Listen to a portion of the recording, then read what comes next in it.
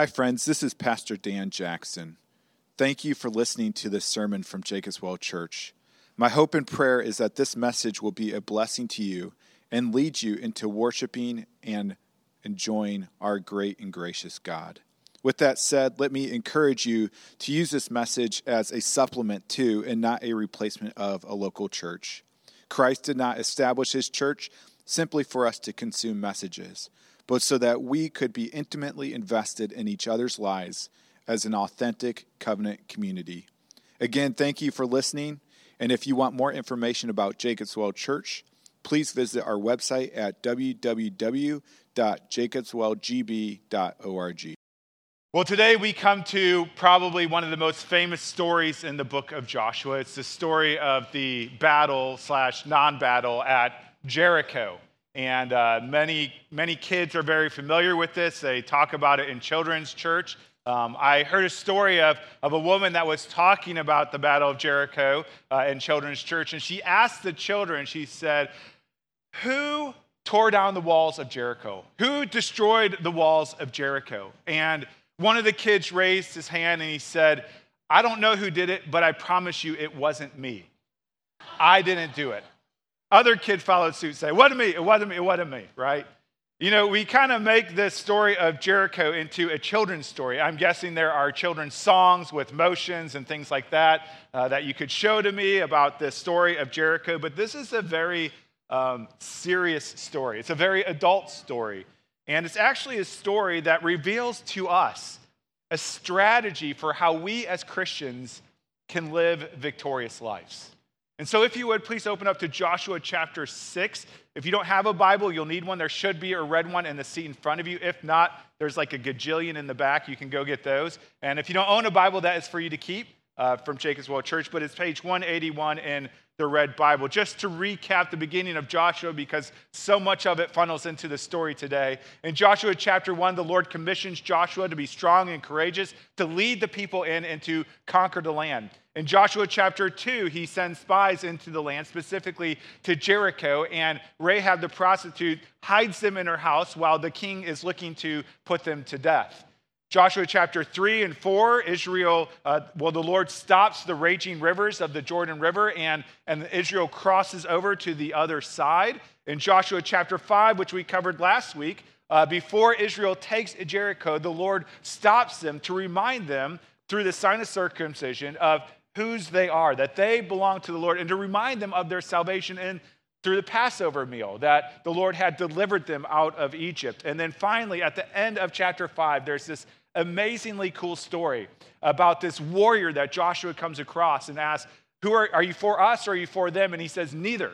I am the Lord of hosts, the Lord of the armies of God, and I am for the Lord. Bow down and worship. And we discovered this is most likely a pre-incarnate manifestation of the Lord Jesus. And so now it continues into chapter 6. And as we hear the Lord speaking, it probably a decent chance that it is, in fact, that warrior who is speaking to Joshua. But let's look together, Joshua chapter 6, and we're going to start with just the first two verses of Joshua chapter 6. This is the word of the Lord. Now Jericho was shut up inside and outside because of the people of Israel. None went out and none came in. And the Lord said to Joshua, see, I have given Jericho into your hand with its king and mighty men of valor. Let's pray. Lord God, we do pray that as we come to this passage today, that we will see the victory that we have in Christ, and that we would walk as those who have victory more and more. And we pray this in Jesus' name. Amen. We put this picture up here before of Jericho.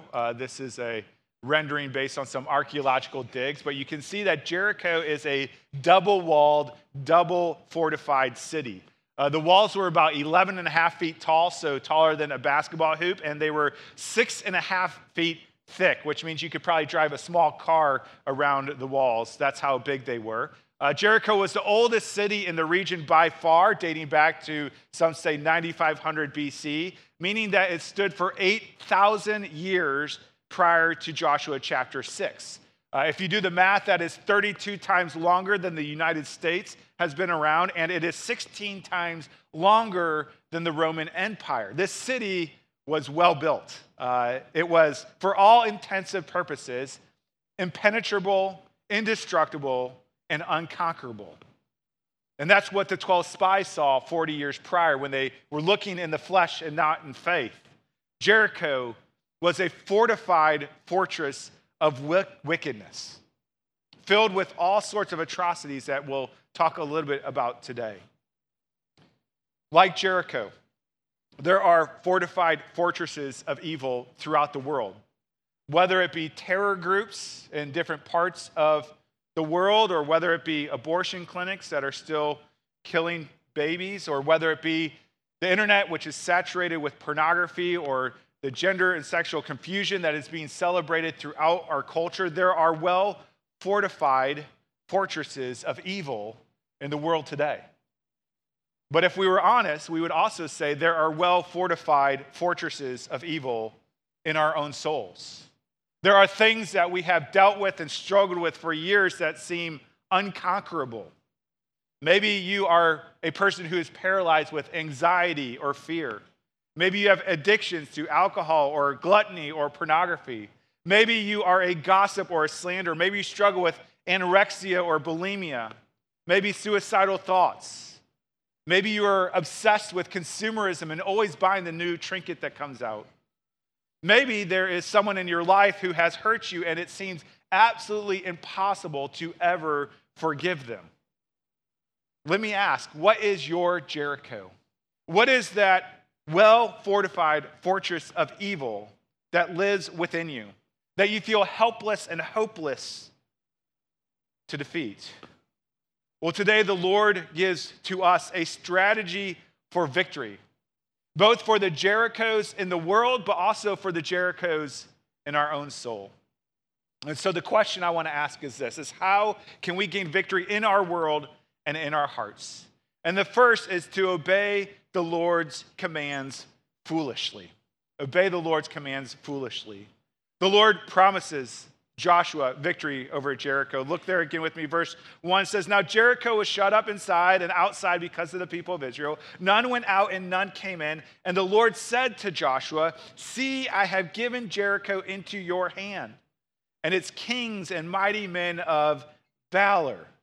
Now, how would this come to pass? How would the Lord give Joshua and the people of Israel victory over this well-fortified city? Well, the Lord says this to Joshua in private, one-on-one. Verse 3, "You shall march around the city, all the men of war going around the city once. Thus shall you do for 6 days. 7 priests shall bear 7 trumpets of ram's horns before the ark. On the 7th day you shall march around the city 7 times. And the priests shall blow the trumpets." Verse 5, "And when they make a long blast with the ram's horn, when you hear the sound of the trumpet, then all the people shall shout with a great shout, and the wall of the city will fall down flat. And the people shall go up, everyone straight before him." Joshua had probably gone outside the walls of Jericho to create a strategy for taking Jericho. But here the Lord tells Joshua his strategy, his plan of attack for Jericho. And instead of invading the city, he decides the best way to defeat Jericho is with a parade. Imagine it. Right now it's football playoffs for state high school. Imagine if you get to the state high school tournament and instead of the team taking the field, they send the marching band onto the field and say, "Go get them." This is what the Lord is calling Joshua to do. It is a silly plan. It is a foolish plan in the eyes of the world. Verse 6 continues. Joshua then repeats the commands to the people. "So Joshua the son of Nun called the priests and said to them, 'Take up the ark of the covenant,'" which represents the presence of God, "'and let 7 priests bear 7 trumpets of ram's horns before the ark of the Lord.' And he said to the people, 'Go forward, march around the city, and let the armed men pass on before the ark of the Lord.'" Now, this is what Joshua says to the people. How will they respond? Will they say, "That is ridiculous"? What will they do? Verse 8, "And just as Joshua had commanded the people. The 7 priests bearing the 7 trumpets of ram's horns before the Lord went forward, blowing the trumpets with the ark of the covenant of the Lord following them. The armed men were walking before the priests who were blowing the trumpets, and the rear guard was walking after the ark while the trumpet blew continually.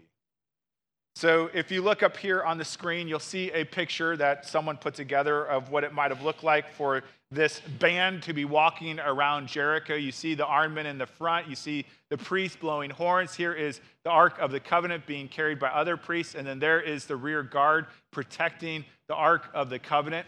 And they marched around the city the first day just one time. To give you a perspective of this, it is thought that Jericho was about 8 or 9 acres.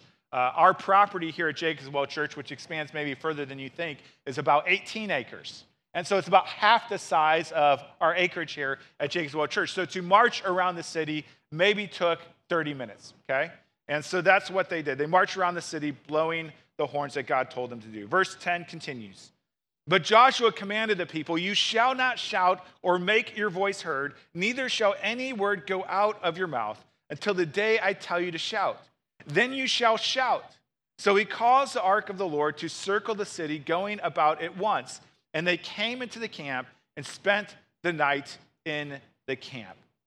And so it was the end of the first day. They marched around the city, they blew their horns, they didn't talk, and they came back to camp. Can you imagine what the discussion was like at the campfire that night? Can you imagine how the people may have been questioning the intelligence of Joshua, if not his very sanity? What in the world are we doing? We are a marching band going around a city. How is this going to accomplish anything?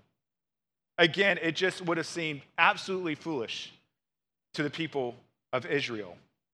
Then we get to day 2 of the military campaign. Verse 12. Then Joshua rose early in the morning, and the priests took up the ark of the Lord, and the 7 priests bearing the 7 trumpets of ram horns before the ark of the Lord walked on, and they blew the trumpets continually. And the armed men were walking before them, and the rear guard was walking after the ark of the Lord while the trumpets blew continually. And the second day they marched around the city once and returned into camp. So they did for 6 days. So if you look back at this picture on the screen, you probably notice all of these people marching right here. But did you notice up on top of the walls all of the people looking over? And this is a little bit of conjecture, but I can imagine on day 1 that people are just kind of befuddled as to what is going on, not sure what's happening, maybe even the first 2 days. But eventually, I'm guessing that they're going to start mocking Israel, saying, "What are you doing? This is silly. This is foolish. Oh, you're going to attack us with your horns? Like, come on, bring it on. Come attack us, right? We got stuff to shoot at you over the walls. Why don't you come and fight us?" And so certainly what was going on outside the walls of Jericho seemed absolutely foolish to the people inside the walls of Jericho. It was basically a Thanksgiving Day parade again and again and again.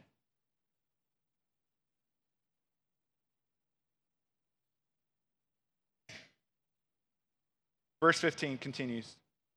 It says, "On the 7th day they rose early at the dawn of day and marched around the city in the same manner 7 times. So maybe it took about 3.5 hours to do. It was only on that day that they marched around the city 7 times. And at the 7th time, when the priests had blown the trumpets, Joshua said to the people, 'Shout, for the Lord has given you the city.'" Again, the Lord's commands were seemingly senseless. But this was the very means by which God was going to give Israel victory over the stronghold of Jericho. My wife tells this story. She told it at community group. She told me a long time ago. She said, "It's okay if I share it with you as well."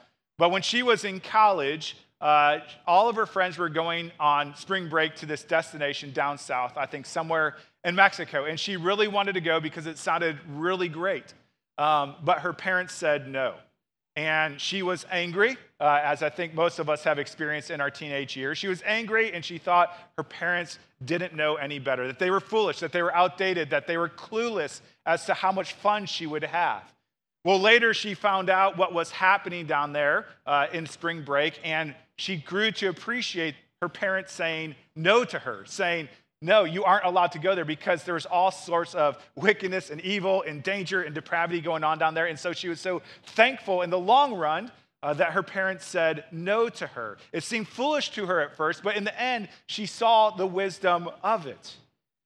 All of us have been there, haven't we, as teenagers? If you are parents, you understand this concept that maybe you know a little bit more than your kids know, although they think you know nothing at all, right? If this is true between a parent and a child, how much truer is this between us and God, who created the entire universe and is the truth?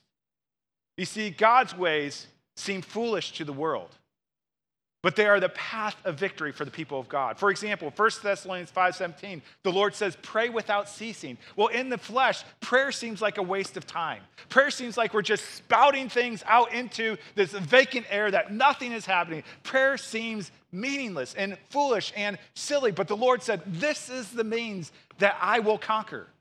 I know a few years ago, I was praying with a group of folks outside an abortion clinic here in town, and you're just praying, you're asking, Lord, shut this place down. Lo and behold, a few years later, it shuts down.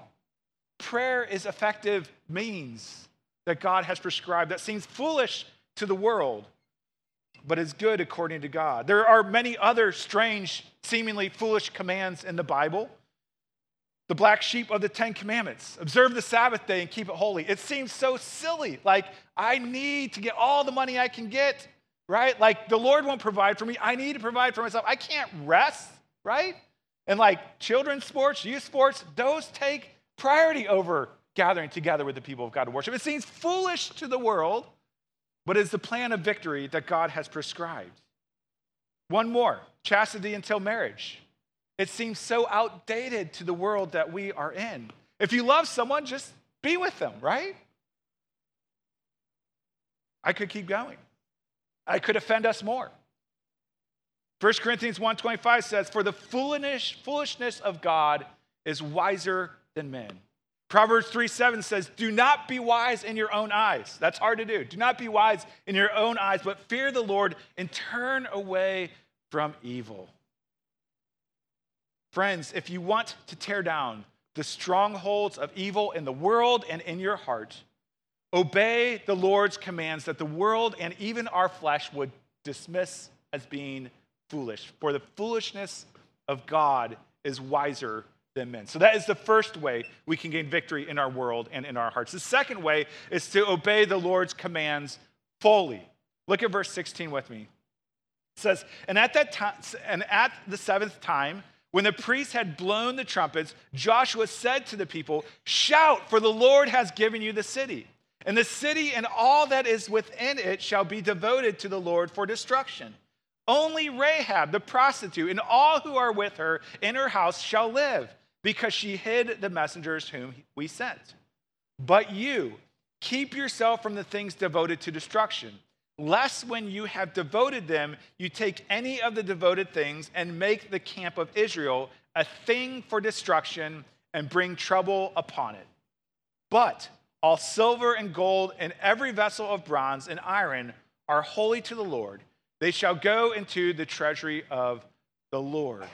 So here we have two commands for the people of God as they go into the city of Jericho to take over. The first is that they are to devote everything in the city. They are either to devote it to destruction, which means it's going to burn, or they are going to take the precious metals and devote it to the treasury of the Lord. The second command he gives is to spare Rahab and her family, to bring them out, to rescue them from this destruction. Now, in both of these commands, there is no wiggle room. The Lord, through Joshua, commands total and complete obedience. So let's see what happens next. Verse 20. So the people shouted and the trumpets were blown. As soon as the people heard the sound of the trumpet, and people shouted a great shout, and the wall fell down flat, so that the people went up into the city, every man straight before him, and they captured the city. Then they devoted all in the city to destruction, both men and women, young and old, oxen, sheep, and donkeys, with the edge of the sword. Skip down to verse 24. And they burned the city with fire and everything in it. Only the silver and gold and the vessels of bronze and of iron they put into the treasury of the house of the Lord. If you want to live a victorious Christian life, not must we only follow the Lord's commands foolishly, but we must also follow them fully and completely and obediently, not in part, but in total. You know, earlier this year, my family, we got an above-ground pool, and I went online to read instructions on how you take care of a pool, and yet throughout the entire summer, we were battling algae in the pool. It was getting green and stuff like that. And it turns out that I was only obeying about 95% of the instructions. There was 5% of the instructions that I was not obeying, which is to put algicide into your pool. Some friends told us this. We put it in, and it cleared it right up. I wish I would have known it earlier. But you see, if you don't have full obedience, it still clouds everything that is in your life. The nation of Israel were nomads. They didn't have a bunch of extra stuff laying around. Most every nation would conquer a city to plunder the city and get the goods out of that city, like the oxen and the sheep.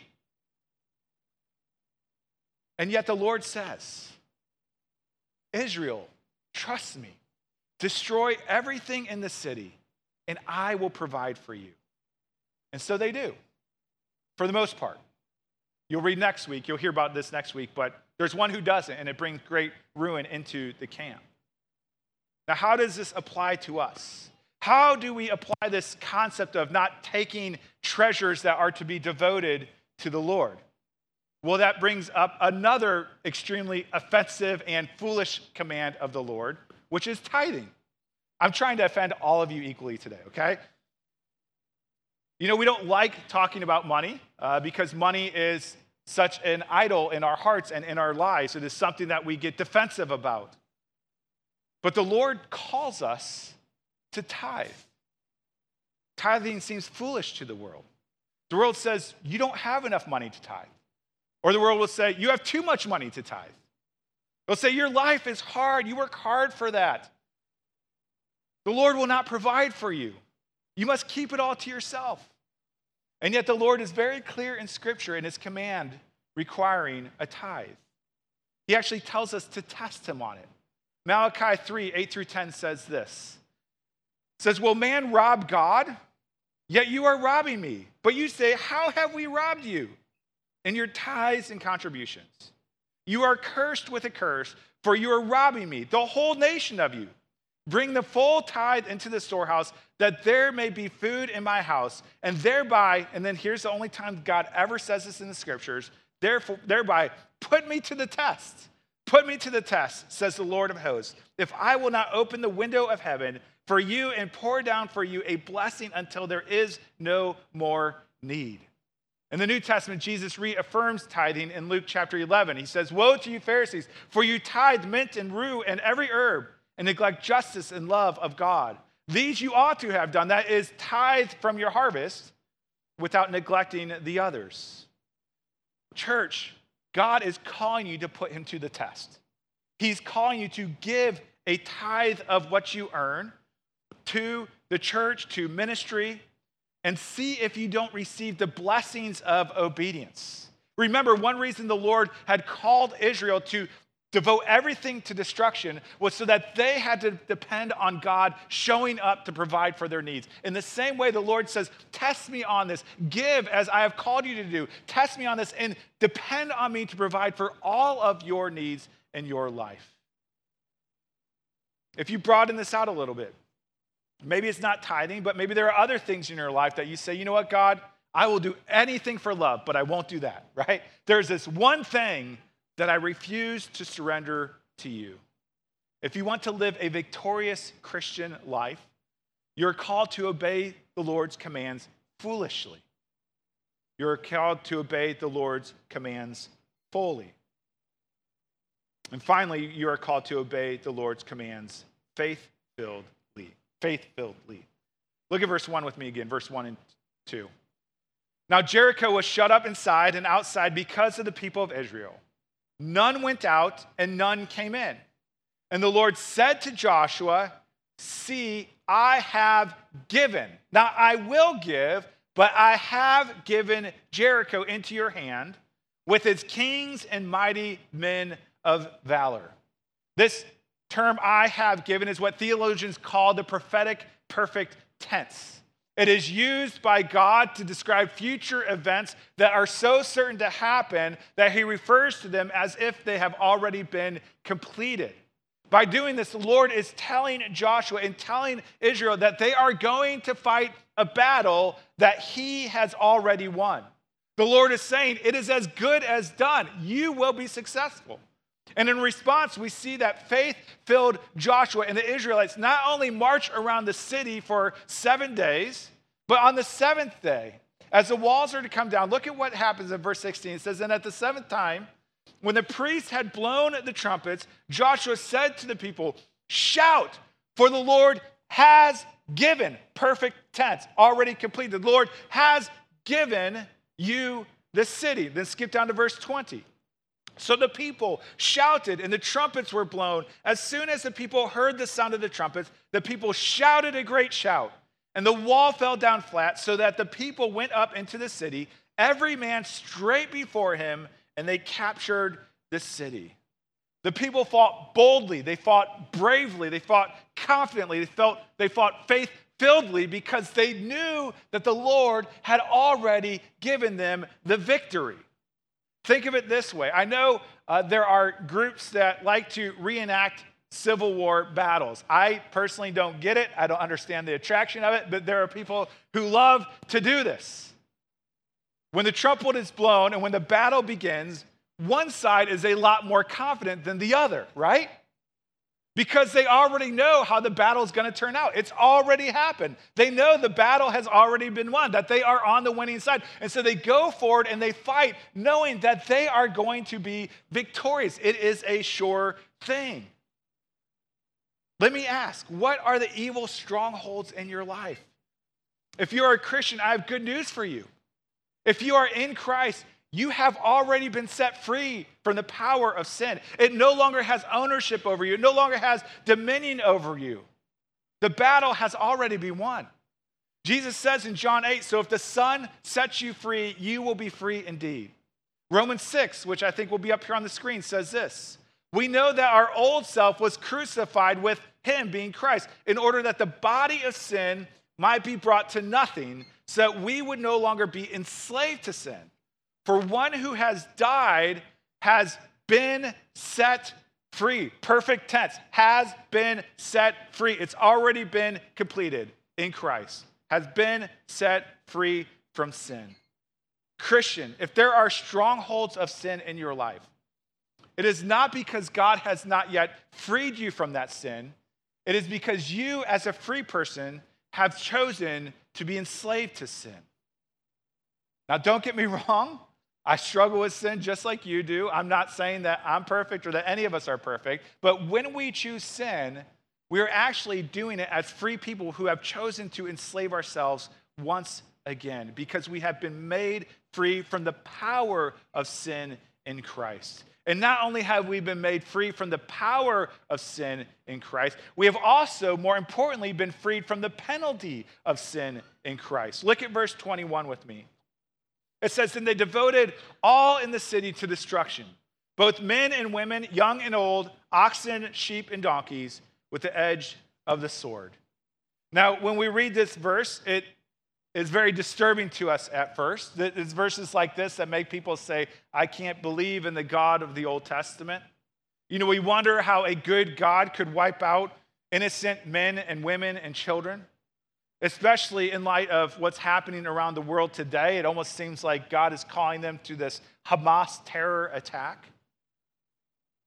And so I want to give a little bit of context. In Genesis chapter 15, 600 years prior to Joshua chapter 6, after the Lord promised Abraham and his descendants that they would take the land of Canaan, he says this in Genesis 15:16. It says, and they shall come back here. That is, your descendants shall come back to the promised land in the fourth generation, for the iniquity of the Amorites, talking about the people west of the Jordan River, is not yet complete. It's not yet complete. In other words, the Lord delays his promise of the land of Canaan to Abraham and his descendants for 600 years so that the sin of the Amorites, which includes the people of Jericho, might fill up to the level that is deserving of national judgment. And indeed, throughout the Old Testament, we see the Amorites are a horrendous people. Not only did they worship false gods, but they killed their babies as sacrifices in worship services, something even Americans would be appalled at.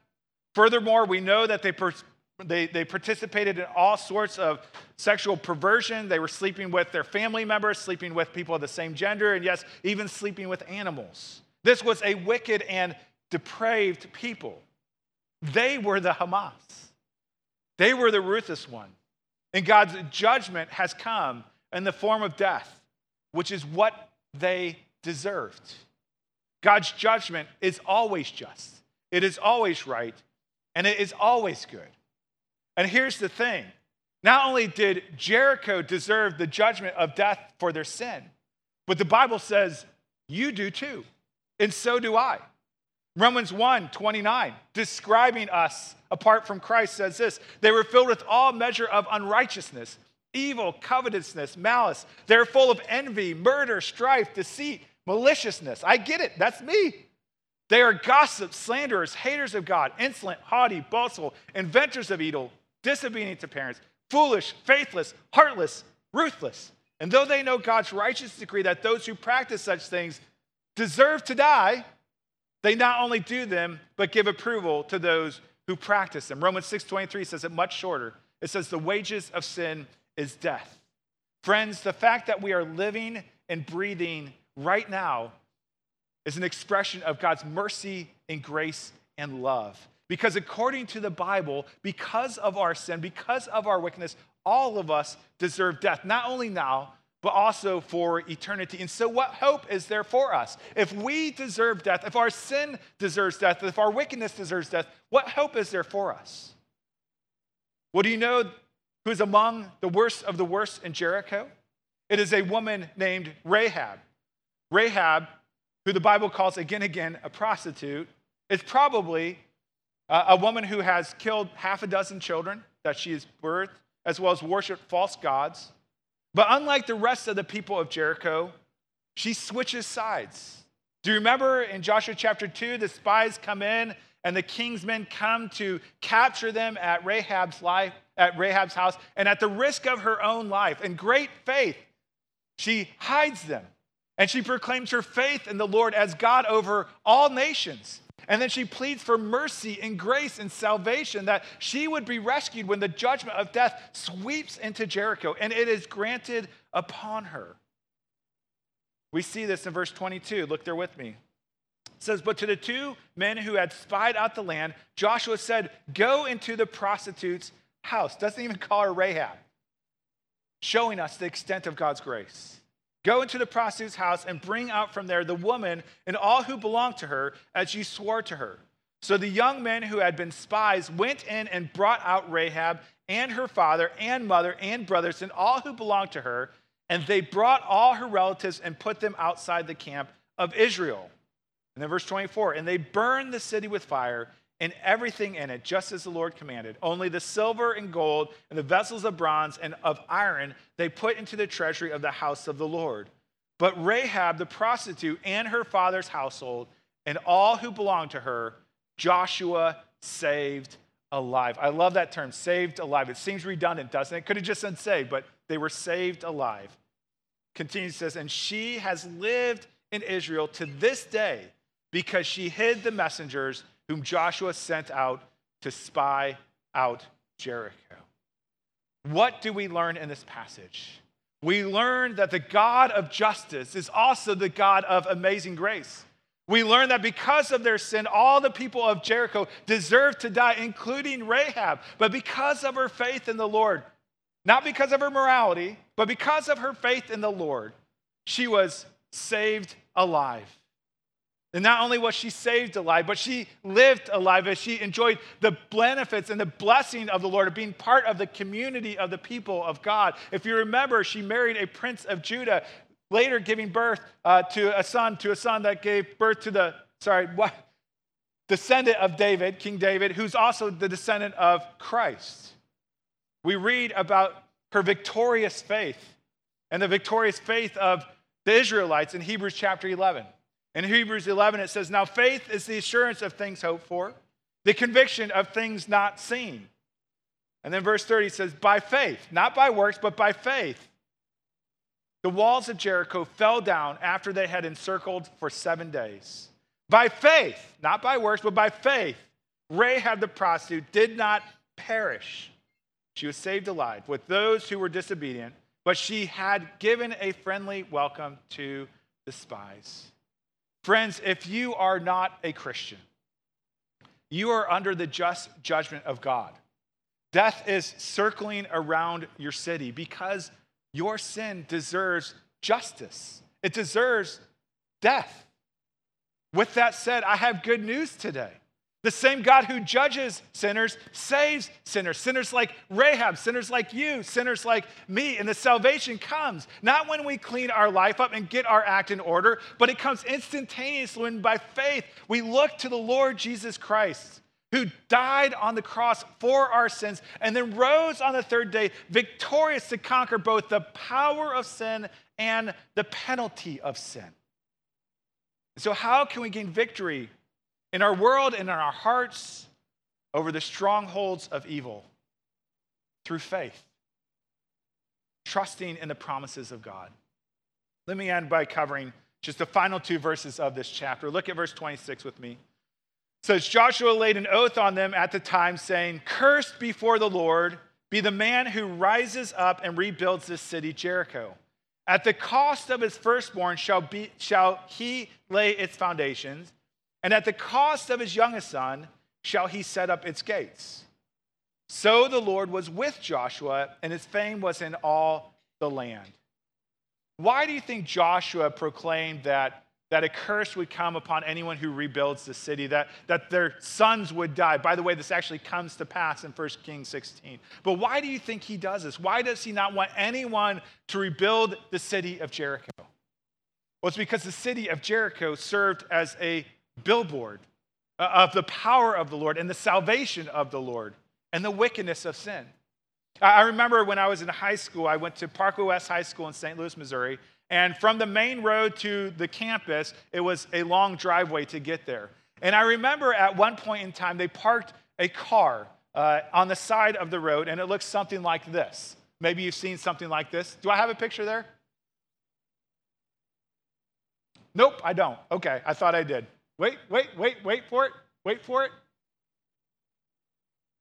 We'll see. So it was a car. There it is. Okay, there you go. So it was a car. Maybe you've seen something like this, right? It's a car that is all smashed in from every side, just like completely destroyed. And then up above it says, don't drive impaired. I think on our campus said, don't drive drunk, right? No drunk driving. This is what happens. And they put that out in front to show the destructiveness of drunk driving, right? What happens when you lead a life of rebellion.